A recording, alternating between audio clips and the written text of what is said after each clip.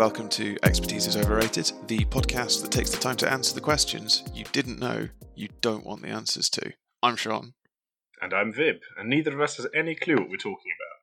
Before we get to the episode, let's award the much vaunted Expertise is Overrated Tinfoil Award.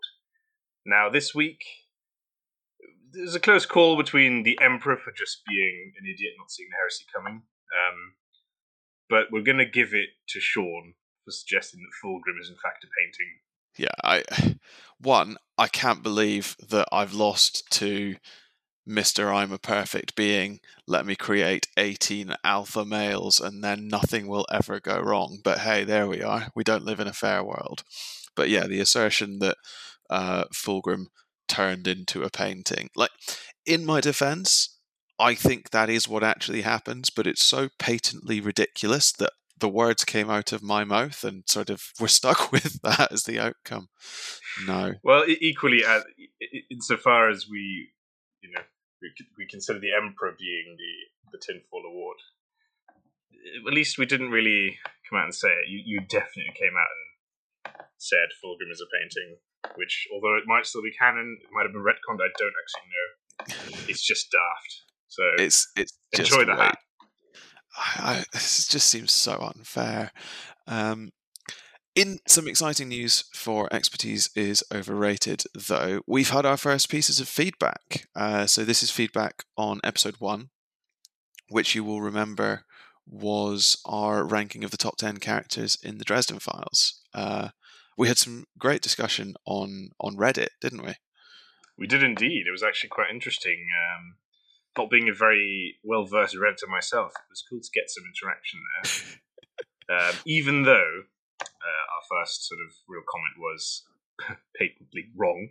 It was pretty fantastic. The first comment was obviously Gary on the Paranet is the most powerful character in the Dresden Files, which we both thought was hilarious. But then there is an argument to be made there, yeah. Yeah, absolutely. But then Moses the Red came in with a list of 10 characters, which one completely broke all the rules I at least had set for my list, and I think you had basically set for your list as well, which was quite fun. Yeah, but which was don't put people that are more or less interchangeable in different slots. Oh no, that wasn't my one. That was going to be my next complaint with his list. No, my one was don't put people that haven't appeared in the text yet on the list. So putting the White God at 1. I mean, 1, easy way out, mate. Nice difficult one you've given yourself there. But also, we haven't met the White God, and you could have just put Odin at the top for all you know. This is the thing, because if you're going to talk about the White God, as only been mentioned in passing, we have absolutely no frame of reference for any other major deity that might be found on Earth. No, exactly. I saw an interesting thread recently about the Hindu gods who would have a bit of a say on things in the Dresden universe. So no, it was cheating. Blatantly wrong, that list. But thank you for your interaction. Rubbish comments. Try again next time. The other interesting question that I think we had was from Ellie, one of our early adopters, who asked where Shagnasty, the skinwalker, was. And I have to say, having gone back and reread the opening parts of Turncoat, maybe the skinwalker doesn't make it to the top 10 list, but damn, it's close. He's strong.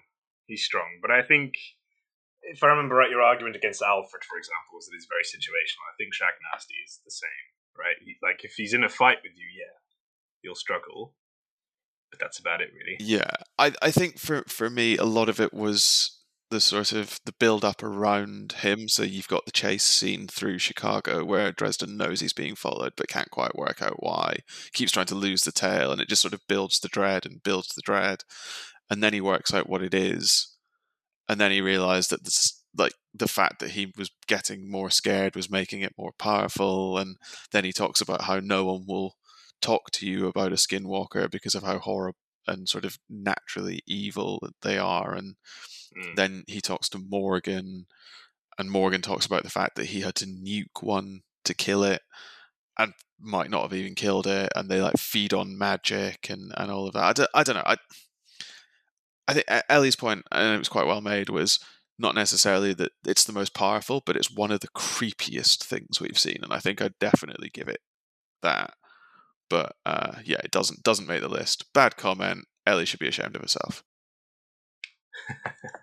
Well, I mean, let's not forget that Shag Nasty gets, well, not quite taken down, but doesn't win against a bunch of wizards, and we decided that wizards are terrible, so It's true. all It's around true. dreadful comment. But thanks for making it. Yeah, keep the feedback coming. Yeah, we've one day maybe someone will prove us wrong, but I feel it's unlikely. I just don't think that's possible. Neither do I, actually. Right, shall we get to the actual matter at hand? Talking about it being impossible to prove us wrong, watch us do it ourselves. Yeah, absolutely.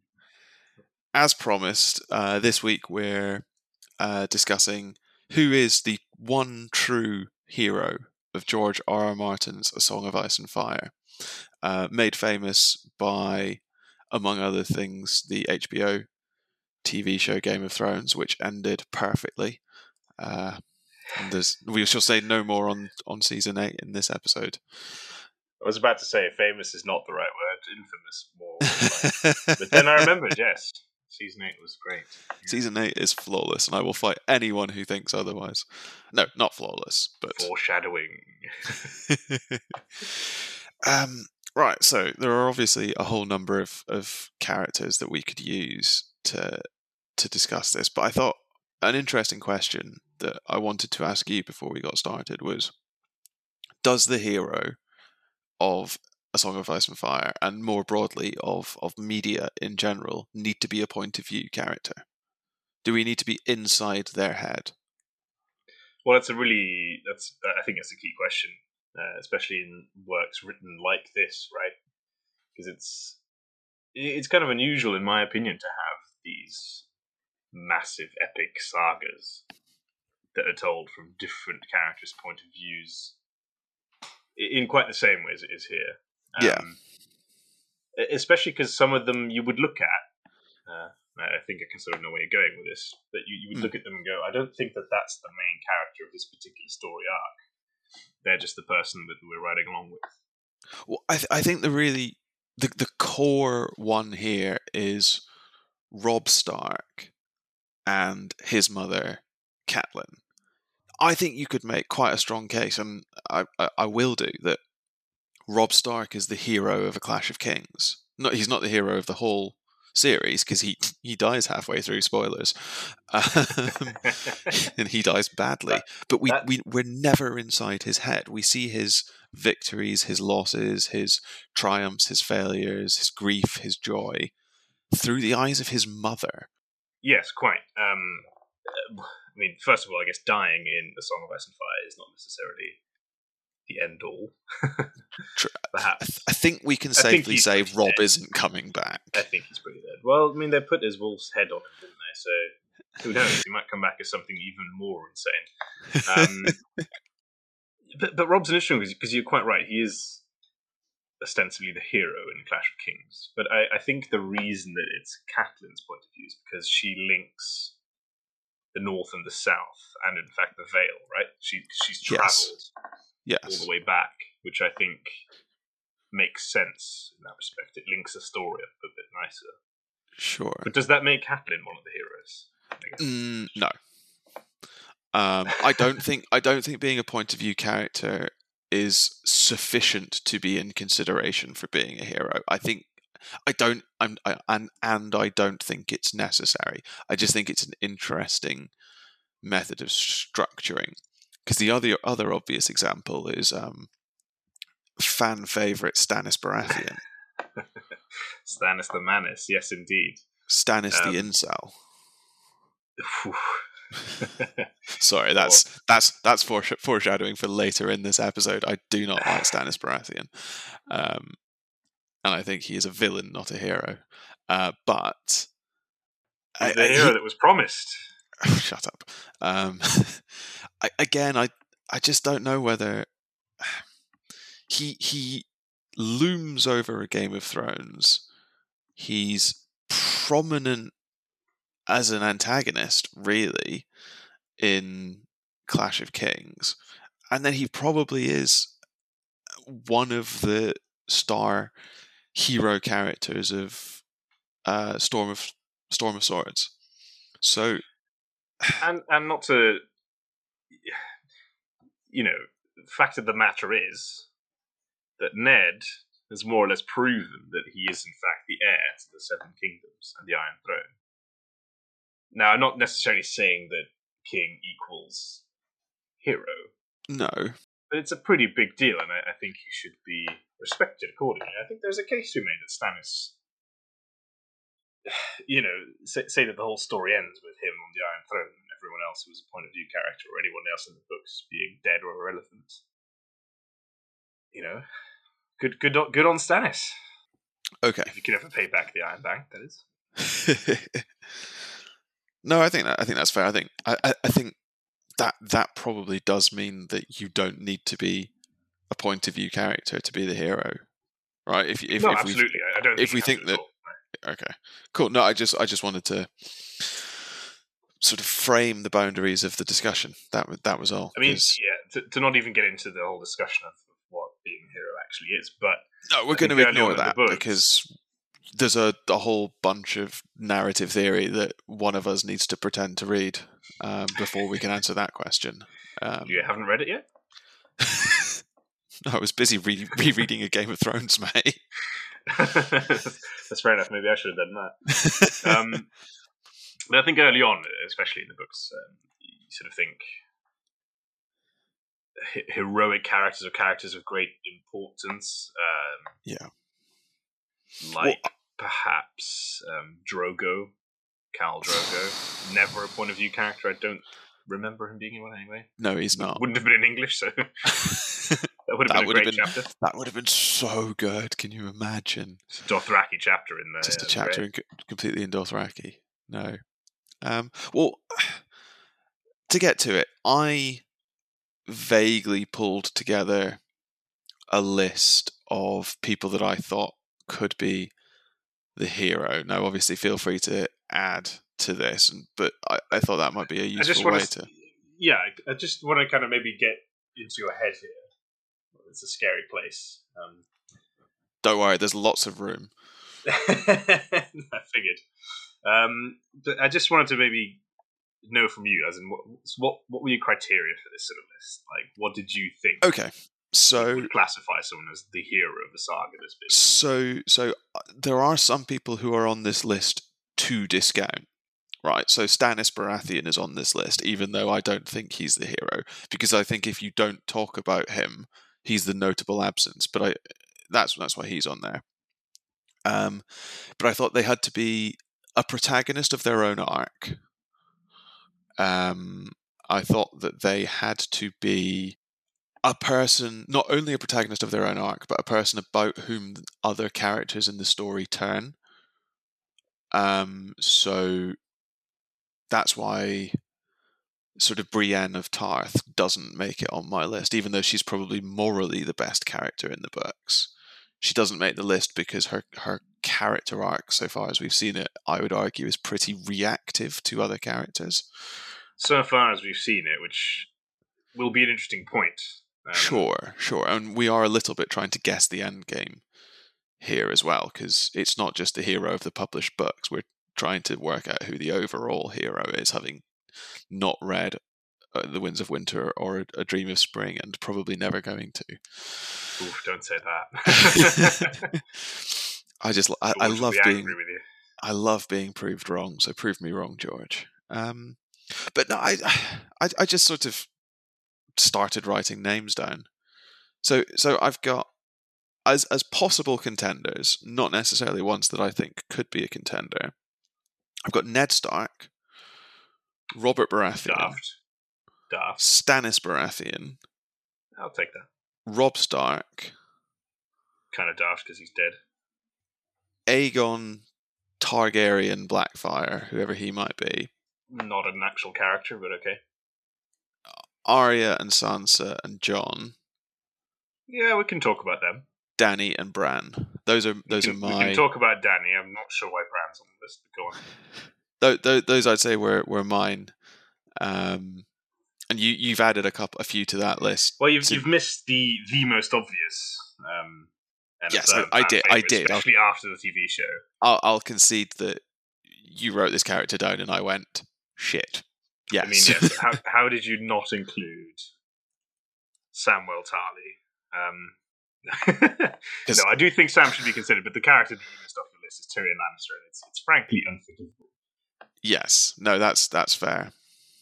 I mean, he, by some definitions and metrics, is arguably the main character of the story. You know, like by figures, he's got more point of view chapters than anyone else. Okay, so it's hard to say that he's not. It's an argument. And the entire storyline in Essos is going to revolve around him and Dany soon enough. So I think he's definitely in with a shot. Let's park Tyrion for now. Okay. Not to mention, I guess, Tywin, but he also doesn't meet the still alive criteria. Yeah, I mean, Ned and Robert definitely aren't the heroes, but I wanted to talk about Ned in particular anyway. Yeah, which is absolutely fair. Tywin didn't make the list because he's a filthy war criminal. No, because Robert isn't. Only because he won the war. I think Robert has a pretty bad shout at being the hero of even his own story. It also means that you're not including Jaime in your list of heroes. Or do you not think he's a war criminal?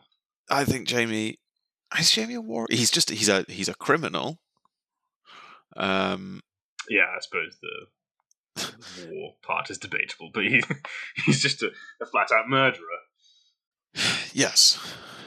Okay, and I guess the last person on this list is Davos Seaworth. Davos Seaworth, yeah. If for no other reason than I really like him as a character. That's my Hades argument from episode 1. You can't steal that. I mean, I really like him, but he's not relevant. Well, Hades, as I've said once before now, by far the best Greek god there is. Yeah, no, I think Davos is cool, and you know, we've mentioned Stannis. He's the only point of view we get really of Stannis. So I think we get Catelyn's point of view of Stannis, and actually, it's quite interesting as a contrast. We do. I mean, from both of those, I think I'm really happy that we don't actually get Stannis' own point of view. Because I think Stannis' point of view would be fascinating. Yeah, but in a oh my god, this is a psychopath. Do you think? Kind of I don't know. See, right. I didn't want to go to Stannis first. I wanted to talk about Ned. I know he gets much maligned in the TV show and whatnot. There's a few things at play. I think one, yes, the TV show didn't understand Stannis and told Stephen Delane to play him as a villain when he's not a villain. I don't think, although he has villainous aspects to him.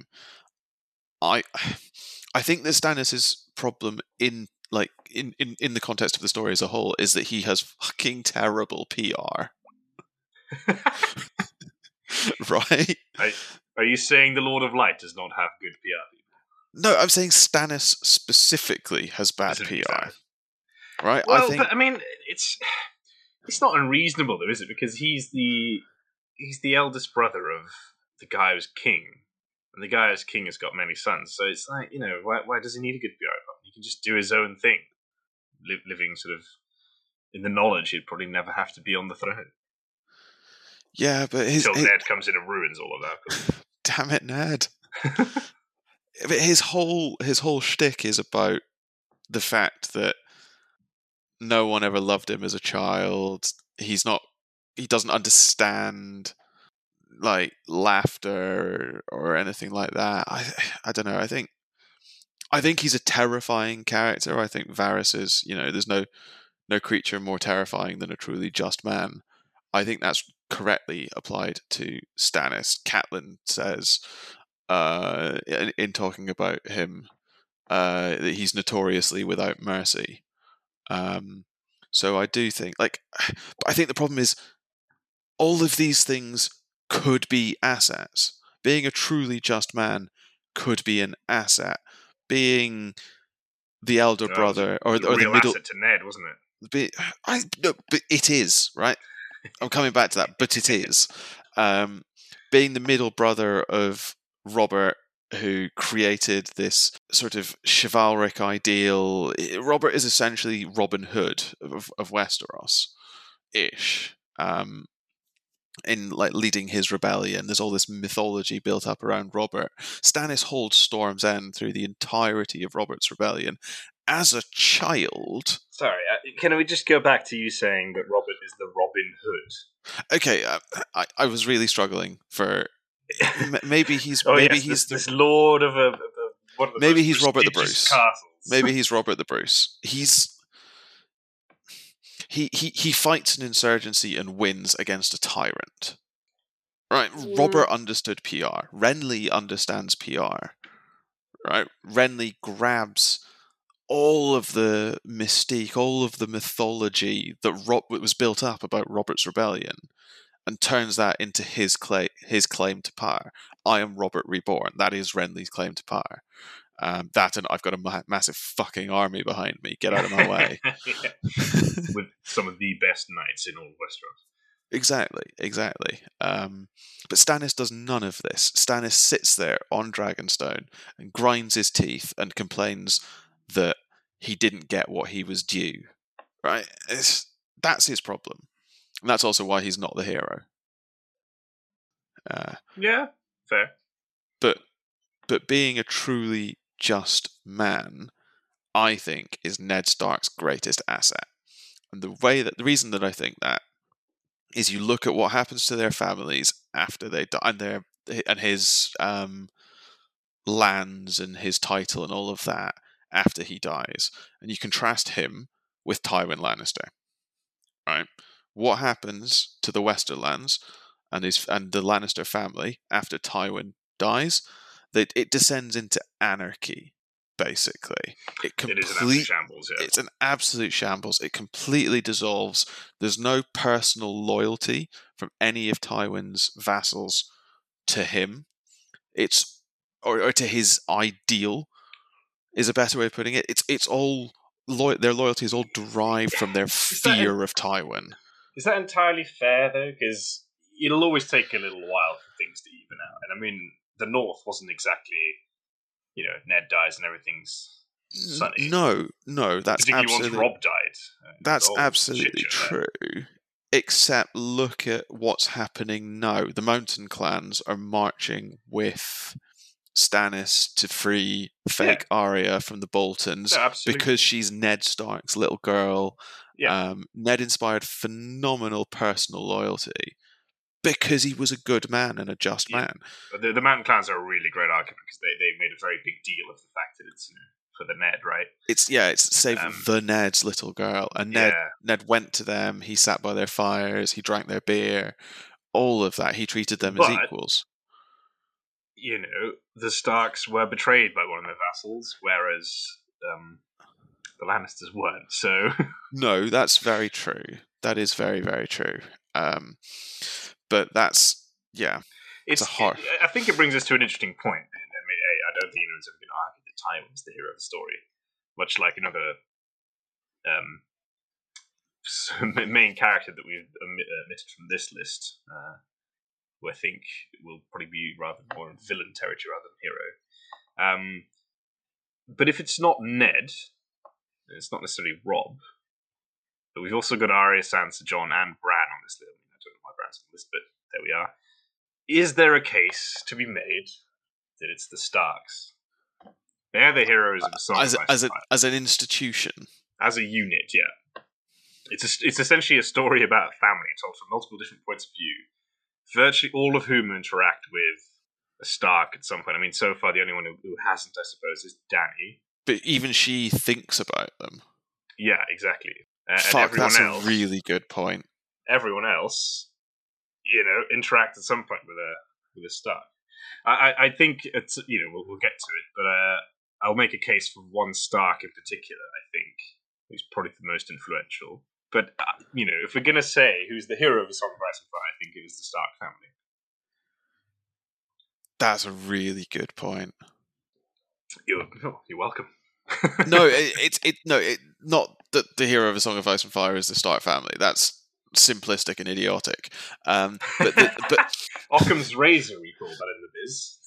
But A Song of Ice and Fire is fundamentally a story about family and families told from multiple perspectives and contrasting different ways of doing family. And actually, it's not necessarily a thesis on political power, although it sort of is. But more than that, it's a theory on how to be a good family. Yes, exactly. It's what Episode 2 of Star Wars could have been. Wow! But they really went for the thesis on politics there.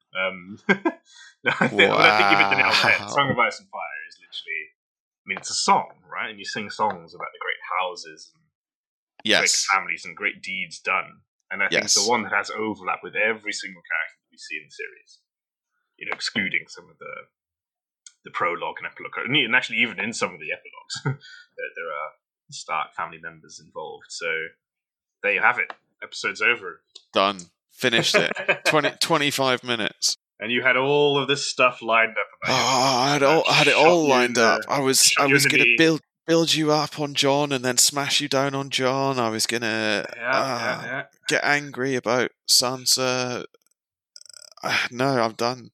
No, clearly not. Clearly not. You can get angry about Sansa in a minute when I get to it. That's. That would have been a much better point to make in about 20 minutes' time. That's all I'm going to say.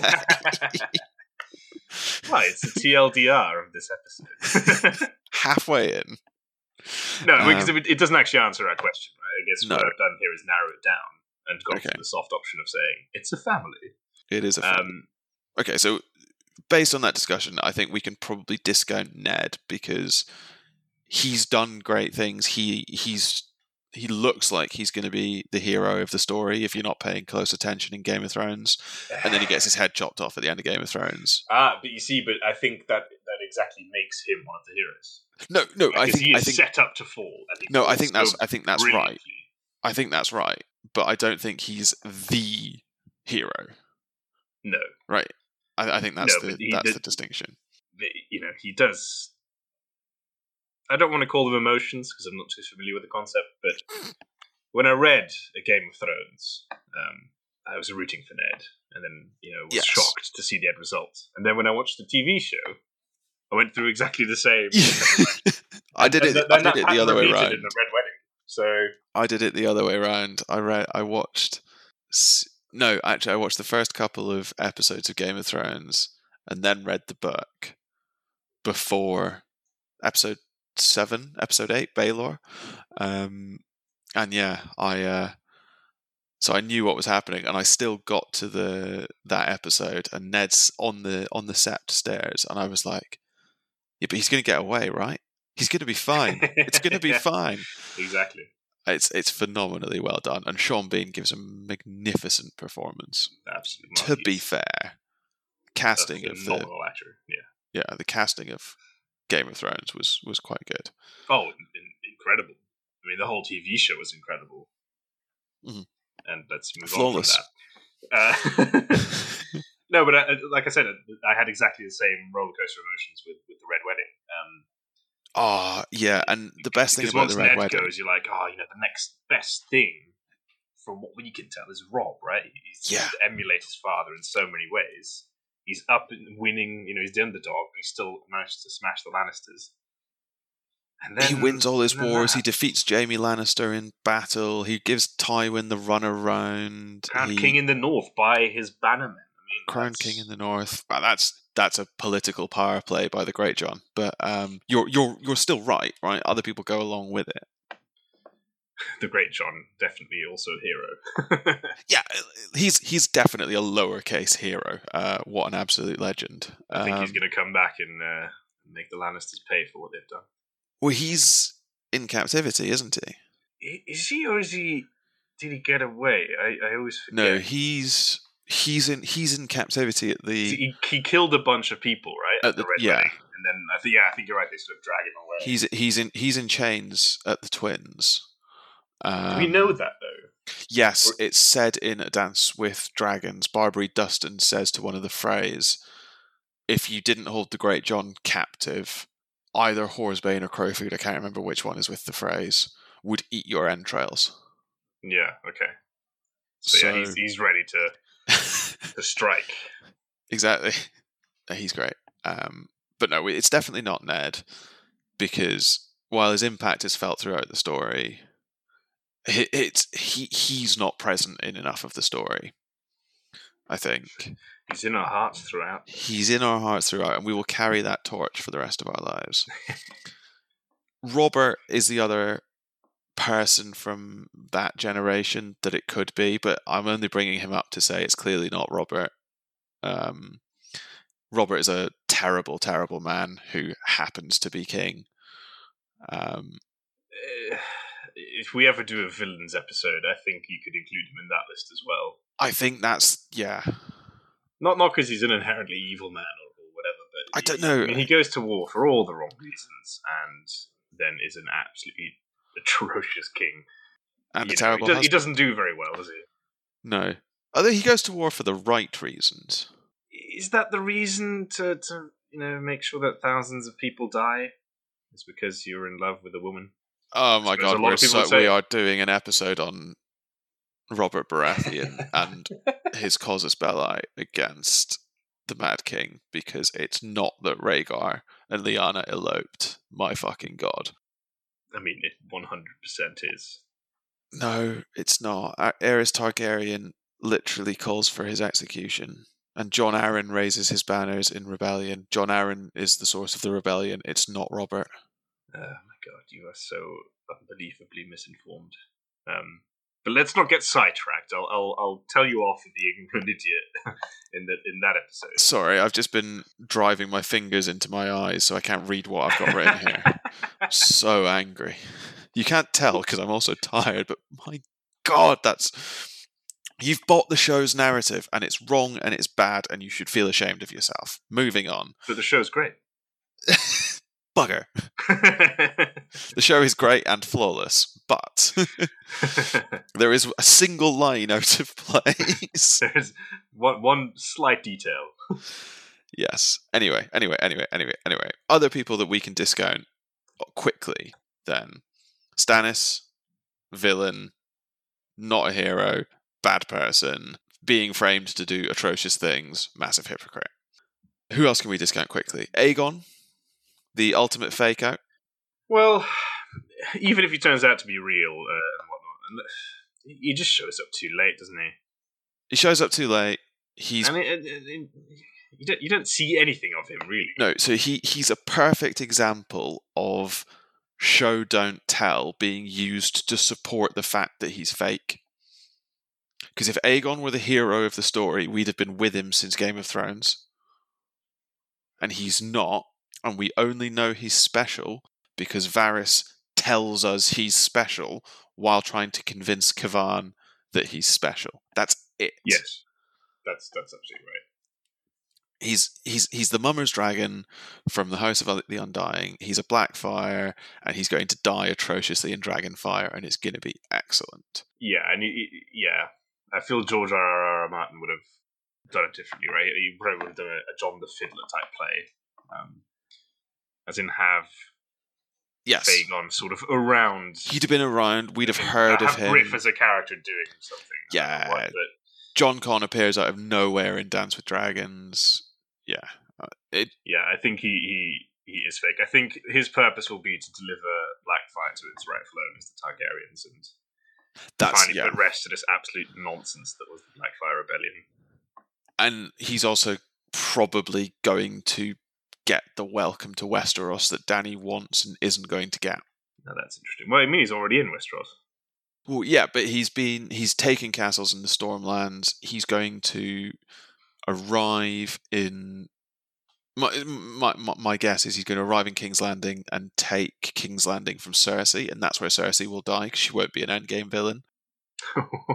Now there's a bold claim. I just don't think that she will. I don't think the Lannister conflict is endgame relevant. Yeah, but then we're entering heroes versus heroes territory, aren't we? Exactly, we are, and it brings us, I guess, having discounted Aegon, to our sort of, or as someone called him recently, which I really really enjoy, young Grift. Young Grift. As in grifting, as in a scheme. I just thought it was excellent. That's terrible. But go on. All right. No, it's just I don't think he's the hero. I think it's really obvious that he's not, and I think he's being set up to be the reason that Westeros doesn't get, or King's Landing at least doesn't get a happy ending. So where do you want to go next? We've thrown the low hanging fruit away. Yeah, so I think we've narrowed it down to Arya, Sansa, Jon, Bran in terms of the Starks. Yeah. So all of the Starks that are still alive and not infants. Yeah. So I guess just to yeah, that's a fair point actually, because we're discounting Rickon at the moment, aren't we? But yeah, he's a baby. He might be the one who leads the forces of Winter through the wall just to smash everyone and secure the north. Who knows? It seems unlikely though. But I think we should wrap up perhaps the Lannisters, because there's two names that we've mentioned. Well, you've mentioned Cersei, but I think we can all quite say she's not the hero of the piece. Yes, if you're listening to this and you think Cersei Lannister is a hero, then help. Please comment, and we'll tell you.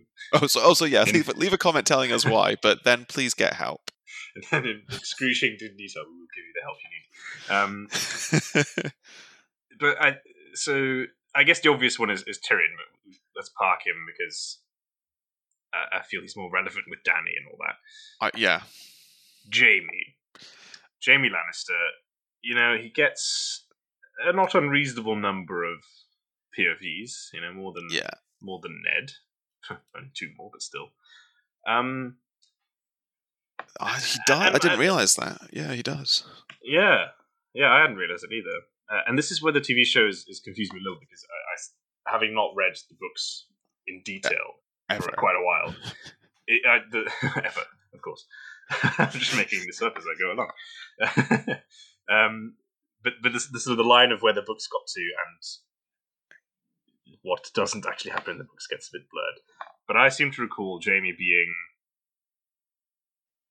upset with Cersei. Yes.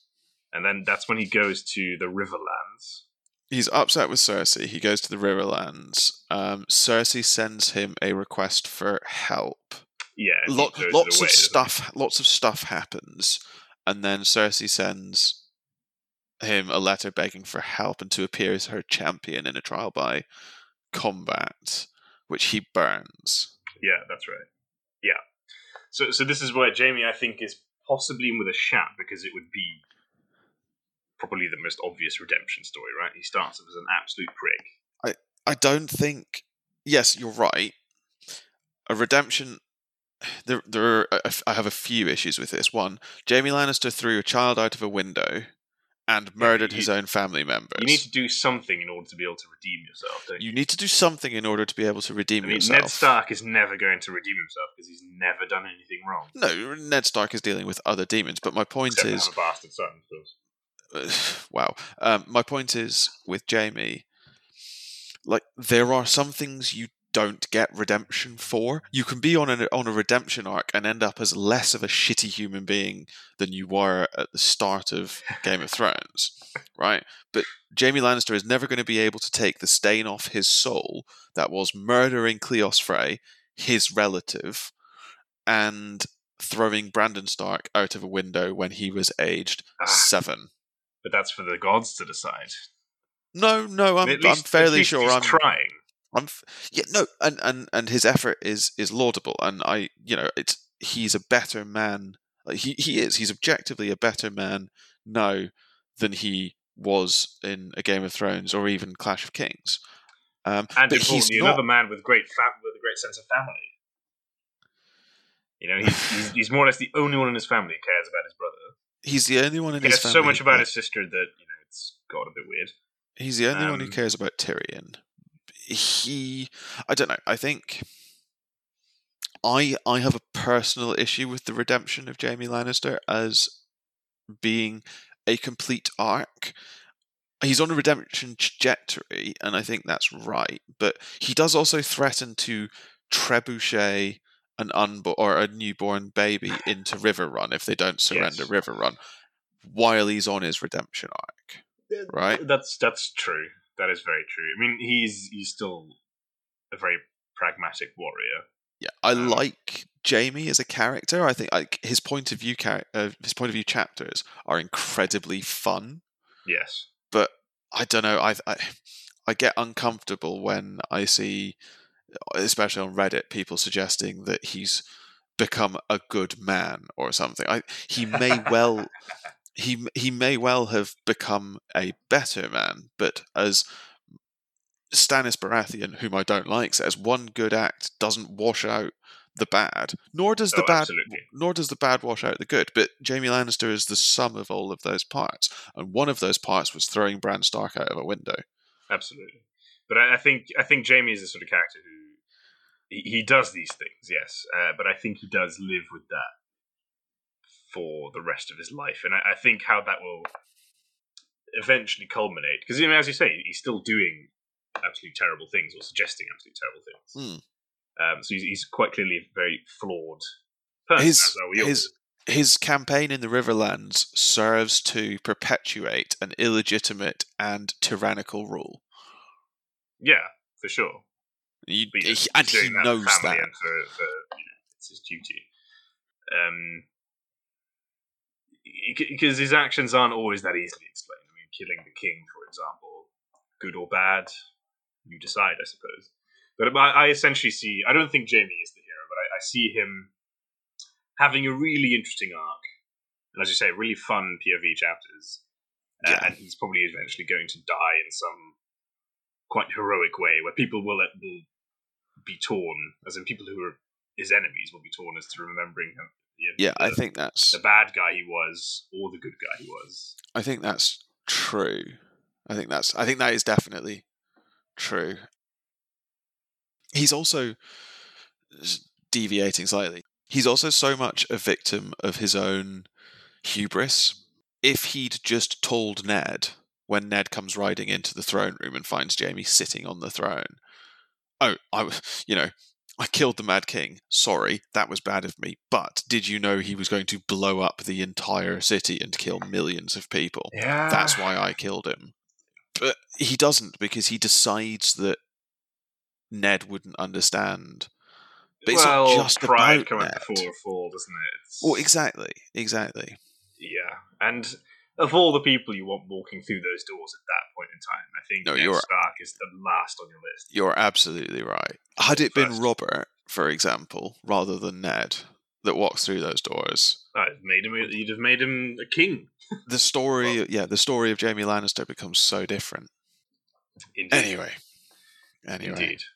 We're yet to find a hero. We've been going for a long time. We need to find a hero. Yeah, I mean, we are getting to a long old episode here. But I mean, it's a Song of Ice and Fire. It is an epic for a reason. So Jaime's out.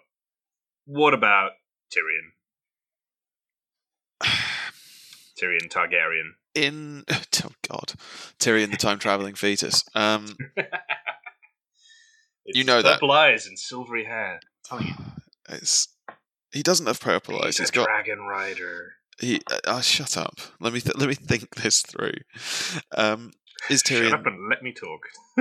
Essentially, no, please shut up and let me think. It's not even talking at this stage. If you'd asked me, if I'd only read up to Clash of Kings, if you'd asked me, I would have said that Tyrion was in with a shout with being the overall hero of A Song of Ice and Fire. But I think you have to look at his actions in Feast and Dance, I think it is, after he kills...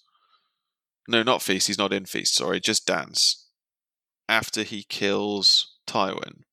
And his behaviour on the road in Essos, his treatment of Penny, the other dwarf that he meets.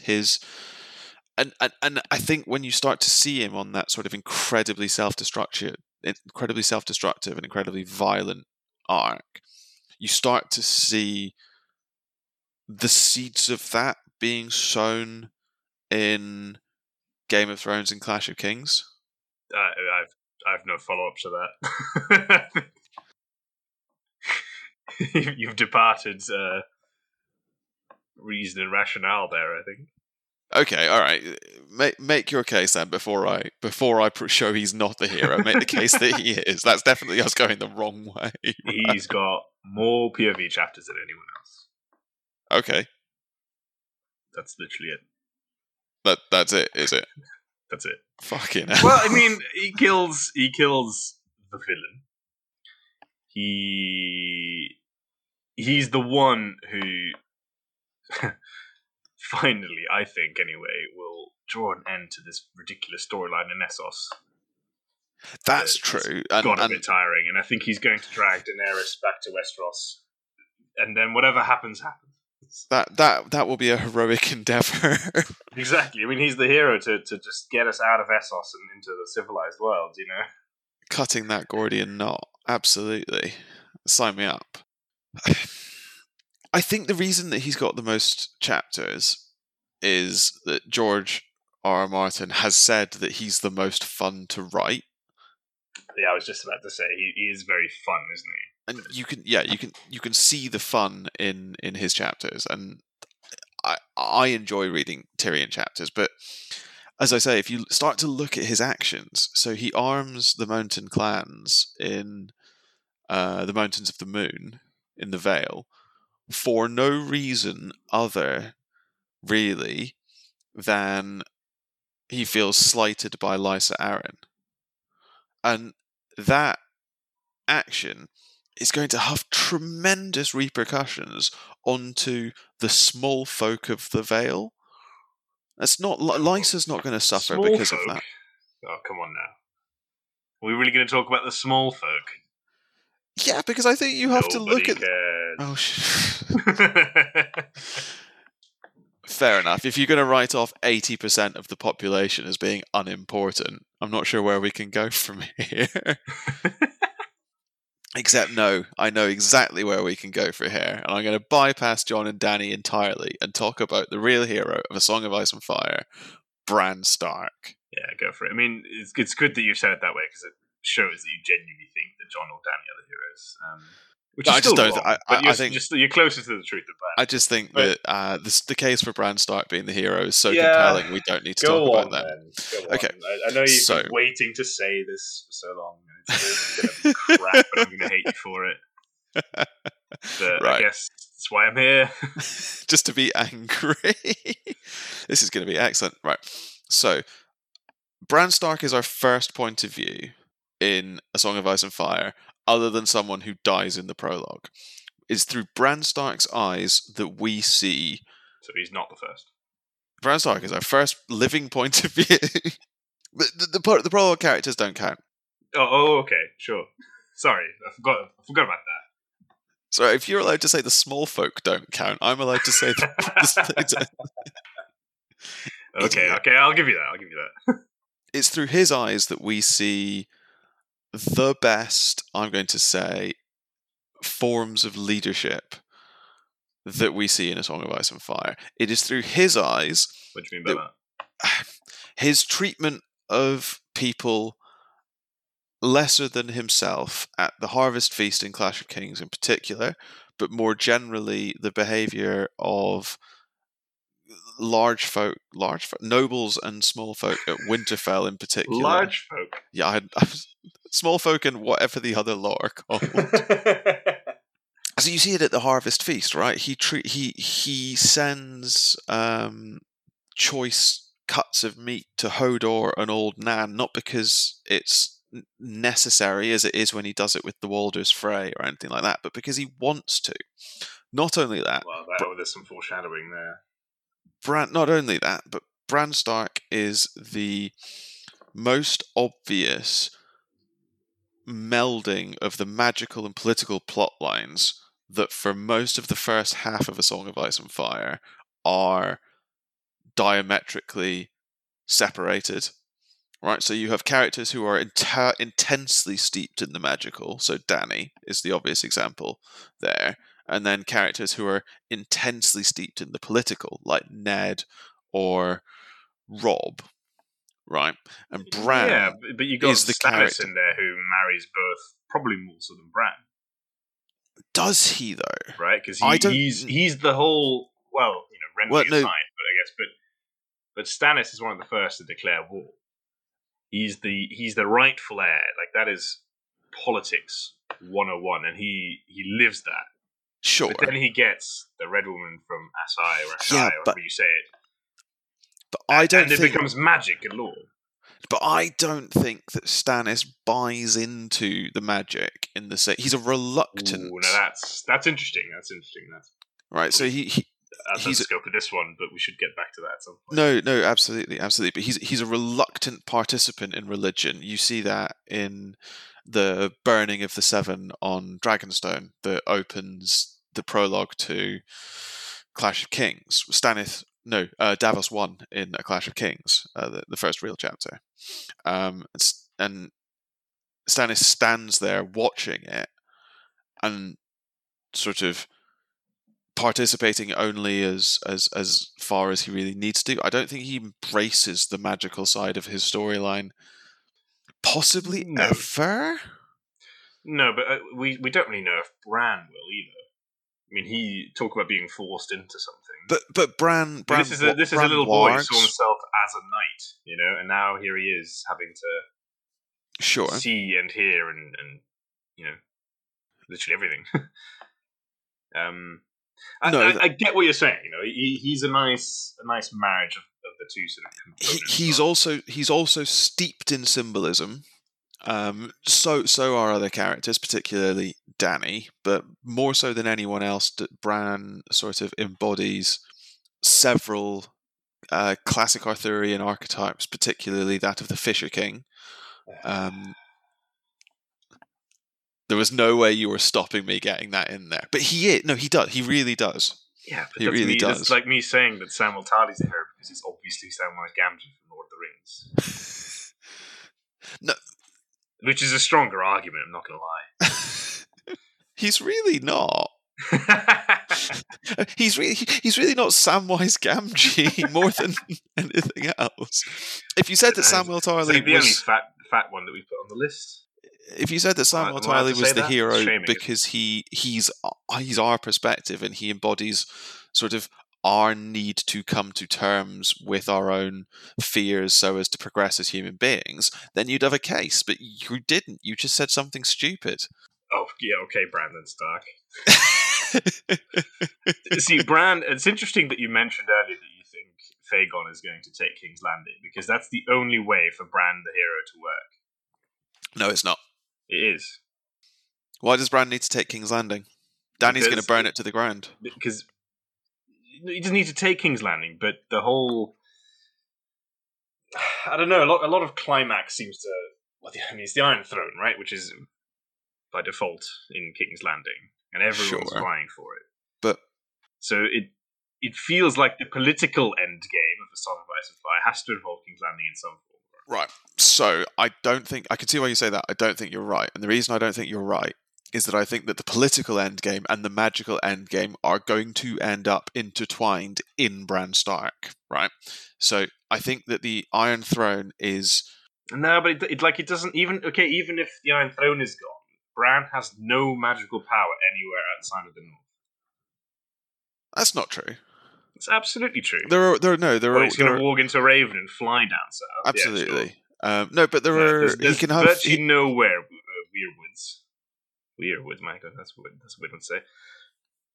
I mean, there's one at Raventree, at least. Yeah, there's one. Sure, he's not going to run Seven Kingdoms using the odd weird tree, is he? No, but he's going to rule from the Isle of Faces in the God's Eye, sitting in a weirwood throne. Okay, we are just making it all up now again, aren't we? Yes. Are you thinking of the right series here? I'll concede I have no evidence. What I'll give you is what they essentially attempted. Well, Actually, I'm not going to say that. What I'll give you is that the Bran is indeed going to be the marriage of magic and politics, specifically in the North, right? And that will conspire to help Jon become who he actually is. I don't know how. I mean, Jon's dead as well, which doesn't help. As you've said, death is a death is funny, but that's why it's so interesting that there's a lot of magical characters congregating around Jon, and something's going to give. Okay, and I feel we can't go without mentioning, Azor Ahai, the prince that was promised, etc., etc., stallion that mounts the world, whatever you want to call it. Based on that sort of terminology, I think Jon is your best bet, but I think Bran is going to be the enabler of that. maybe. I see. I think when Jon comes back, if Jon comes back, I think there's a good chance Jon ceases to be a point of view character. Yeah, we could see it through Bran. But I think, which then is still, as we said before, that doesn't necessarily mean that Jon is the hero. That's true. That's true. I think they're intertwined, the two of them, but then we're coming back to the whole family argument. Maybe it's just a family. I was going to make the case for Sansa very strongly. Sansa's so purely political, right? Like Arya is so purely magical-ish. Like neither of them are 100%. So you combine them, and that's obviously their storyline together. It's all mimicked by the wolves as well. Yeah. Yeah, Arya, I think currently at least has less of a case because she's just doing, for lack of a better way of saying it, weird shit. Whereas Sansa, yeah, you're right, she's purely political, but she is involved in every gigantic political swing that happens. I mean, she arguably causes Ned's death. Well, contributes to it. Yes. She's there whilst the war breaks out with Robb, which is quite problematic, and it influences a lot of Robb's decisions, and probably a lot of Cersei's as well. She gets Joffrey killed. Does she? Yeah, she tells the Queen of Thorns that Joffrey is a heinous piece of shit. Oh no, yes, so she does that, yes. I'm not saying that Sansa's doing any of this on purpose, but she is definitely influencing us. And I think the interesting thing about her story is that she starts doing these things on purpose. She's there when her aunt gets killed, more or less. Yeah. And again, she's quite obviously making her way back north, where all the heroes are congregating, to march down south. And this is where it'll be really interesting in the books. Does King's Landing, as you say, get blown up well before stuff in the north gets worked out? I can't work winter out the coming? timeline. I mean, winter obviously is coming, but is winter going to come with a lot of death? We don't really know that yet. We don't know what's happening north of the wall. Other than Mance Rayder becomes a shapeshifter and goes off to do his merry thing. Yeah, no, we've got no eyes north of the wall. No. So I think Sansa could well be. Yeah, so Bran gives us eyes, absolutely. But I think more and more I'm believing my own hype now that you might be right that Jon ceases to be a POV character. That might even be true of Sansa and Arya. It might be the entire gang is just seen through Bran's eyes, and the rest of the story unfolds that way. That would be bizarre. It would be a Bran versus Dany type thing, The Starks on the side of ice and Dany on the side of fire, if you want to be really reductionist. Yeah. I don't know. But, yeah. I feel that neither one of us really has much to say on Dany. I don't know. I think Dany is so difficult because the Mad Queen or the savior of all of humanity? Yes. I think Mad Queen Dany, as it's been called, I think is quite heavily implied throughout sort of Dany's early passages. Yeah, but not necessarily in a sort of this is going to happen. I think she's very quantum mechanical at the moment, isn't she? She could be literally anything. yeah, she's. I think Dany is. I'm struggling to put it into words. She's sort of a study in the road to hell is paved with good intentions. I think if you look at the things that she tries to accomplish, both on the Dothraki Sea and in Slaver's Bay, she's trying to do the right thing. She's trying to end slavery. She tries to protect the Lazarene from Drogo's Khalasar. All of this. She tries to save Viserys from his crown of gold.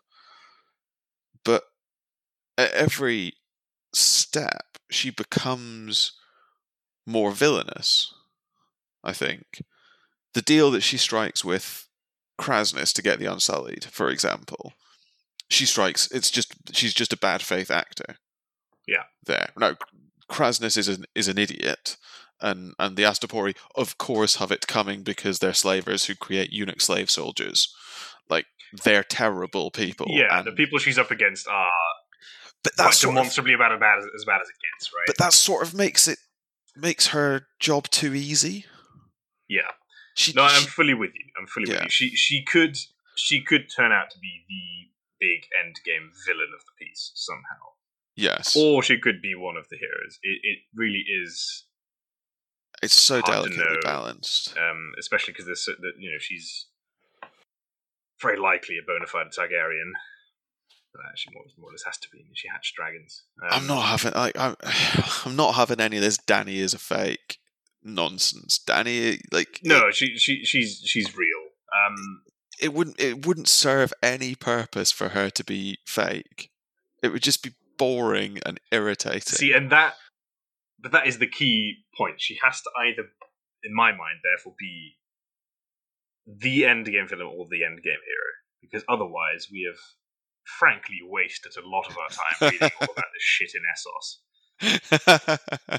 Which, while interesting, is just if it leads to nothing, and this is something that George R. R. Martin will do, because this is the thing with him, right? These are epics that sort of you don't really know how they might end.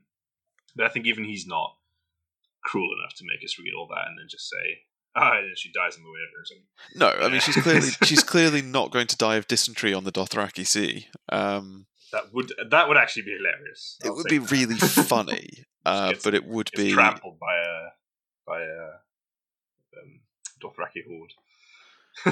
It would be really funny, but it wouldn't have enough narrative impact. I don't know. It's a really tough one, but I think one of the outstanding questions still in my mind is what is ice and what is fire? It's still very unclear. Yeah. The obvious answer is it's Starks and Targaryens, and that brings us on to the last person on our list, Jon Snow, bastard son of Ned Stark. Yeah, he's dead. Dead. Nothing to see here. Will he revive and take up a sword made of dragon steel, which may or may not be Lightbringer? Who knows? Talk about your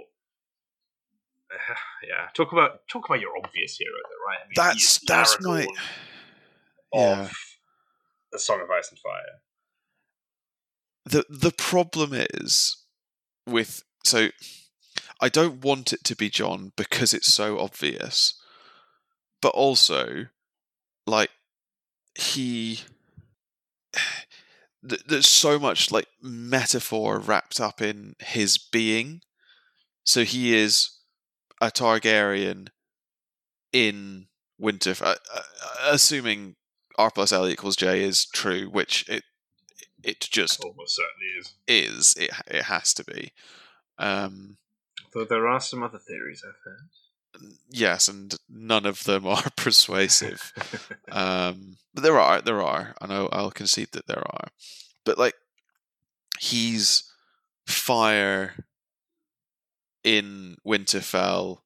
Winterfell has the hot springs None of this is my own creation. I've just read other people's writings on it and absorbed it. But Winterfell has those hot springs running through it, which is sort of like fire running through Winterfell, which is ice, which is a metaphor for Jon being fire inside ice. Oh, that's neat. Yeah. Like there's just loads of stuff like that.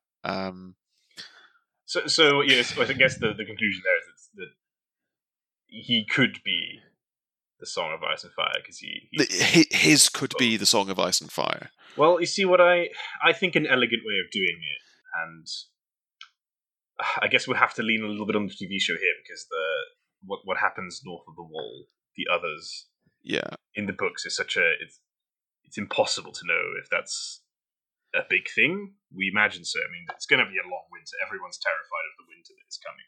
Yeah. So I do suspect there'll be lots of action. So I think the elegant way of solving this is if Dany is, quote unquote, the good hero, the Targaryen that we all want back on the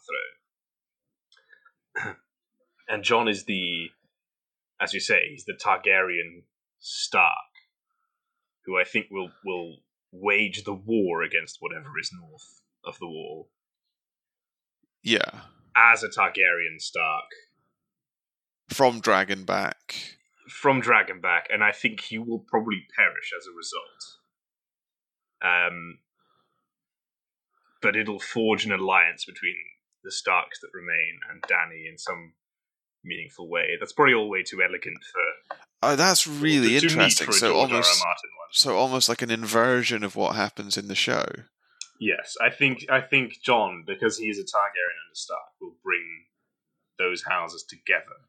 And I think if you unite those houses, you've got the Seven Kingdoms. Essentially, yes. Because the Starks carry the North, and probably at this stage the Riverlands and the Vale. Yeah, because Sansa's there in the Vale doing her thing. The Riverlands are essentially non-existent. The Riverlands are just a mess. Arya, presumably, or the Starks are going to just fuck them up. The phrase, that is. Yeah. The Westerlands, as you said, after Tywin's death, bit of a shambles. And... just waiting for you know who's in the Stormlands at the moment, I guess. Well, I guess... Young Griff.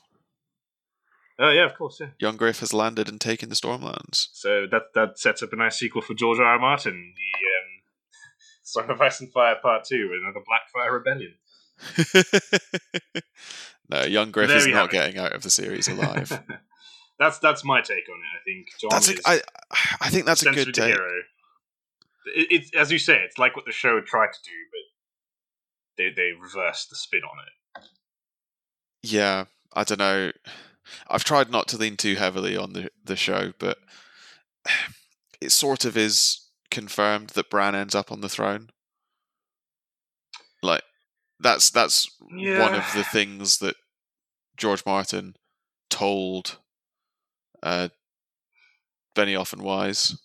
So, like, it ends up is potentially open to interpretation. No, of course, I'm paraphrasing as well, but and it's technically he's always sat down, isn't he? So maybe it's a metaphorical throne.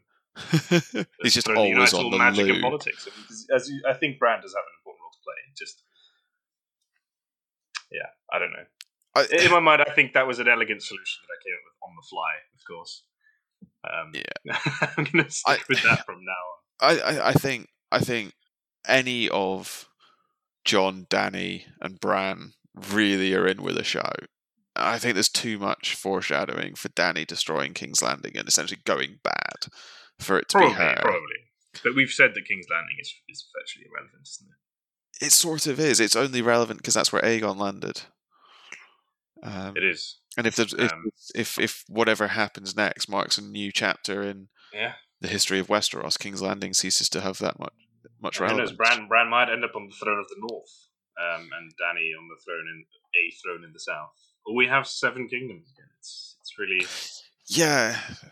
Hopefully, you thought that at some point they'd have just renamed it. That line from Robert was about Seven Kings. It's like, well, Don't make them kings then. Just have 7 regions. Exactly, seven counties. I'll do. Shrink them down to size. No, I think sadly, I can't believe I'm going to say this. I think the best take from this episode was that the heroes are the Stark family as a collective, rather than any one person. And I fully agree, because it's the best thing that anyone said this episode. I'd like you to know that I feel physically ill. I can actually tell. At having said it that, just makes it that much greater. Oh, get out! Very soon, very soon. I mean, we have rambled on. There's a lot to talk about. Over an hour and 10 minutes. I do hope you've enjoyed listening to us. But as you say, there is a lot to talk about. It's a big saga. We'll need to come back to this. I think maybe, not necessarily we'll do a hot this. take on why Dany is not the Mad Queen. I'd listen to that. That would be interesting. You would have to, because I don't see you making the case for it. But anyway, on that potential teaser, I think it just remains for us to say thanks for listening to this episode of Expertise is Overrated. As you know by now, there's no doubt we've said some things that were either objectively wrong or downright offensive. Feel free to let us know, rate the podcast, and leave us a comment, or drop us an email at expertiseisoverrated@gmail.com, or tweet us at ZeroExpertise. We now also have a website where you can reach us, and that's expertiseisoverrated.podbean.com. If you're lucky, we might just argue with you in one of our upcoming episodes, as we did at the start of this one. If you're really lucky, we might call you an idiot. Now, in our next episode, we're going back to the Dresden Files to try and get to the bottom of immortality, what it is and how it works. So get ready for more nonsense.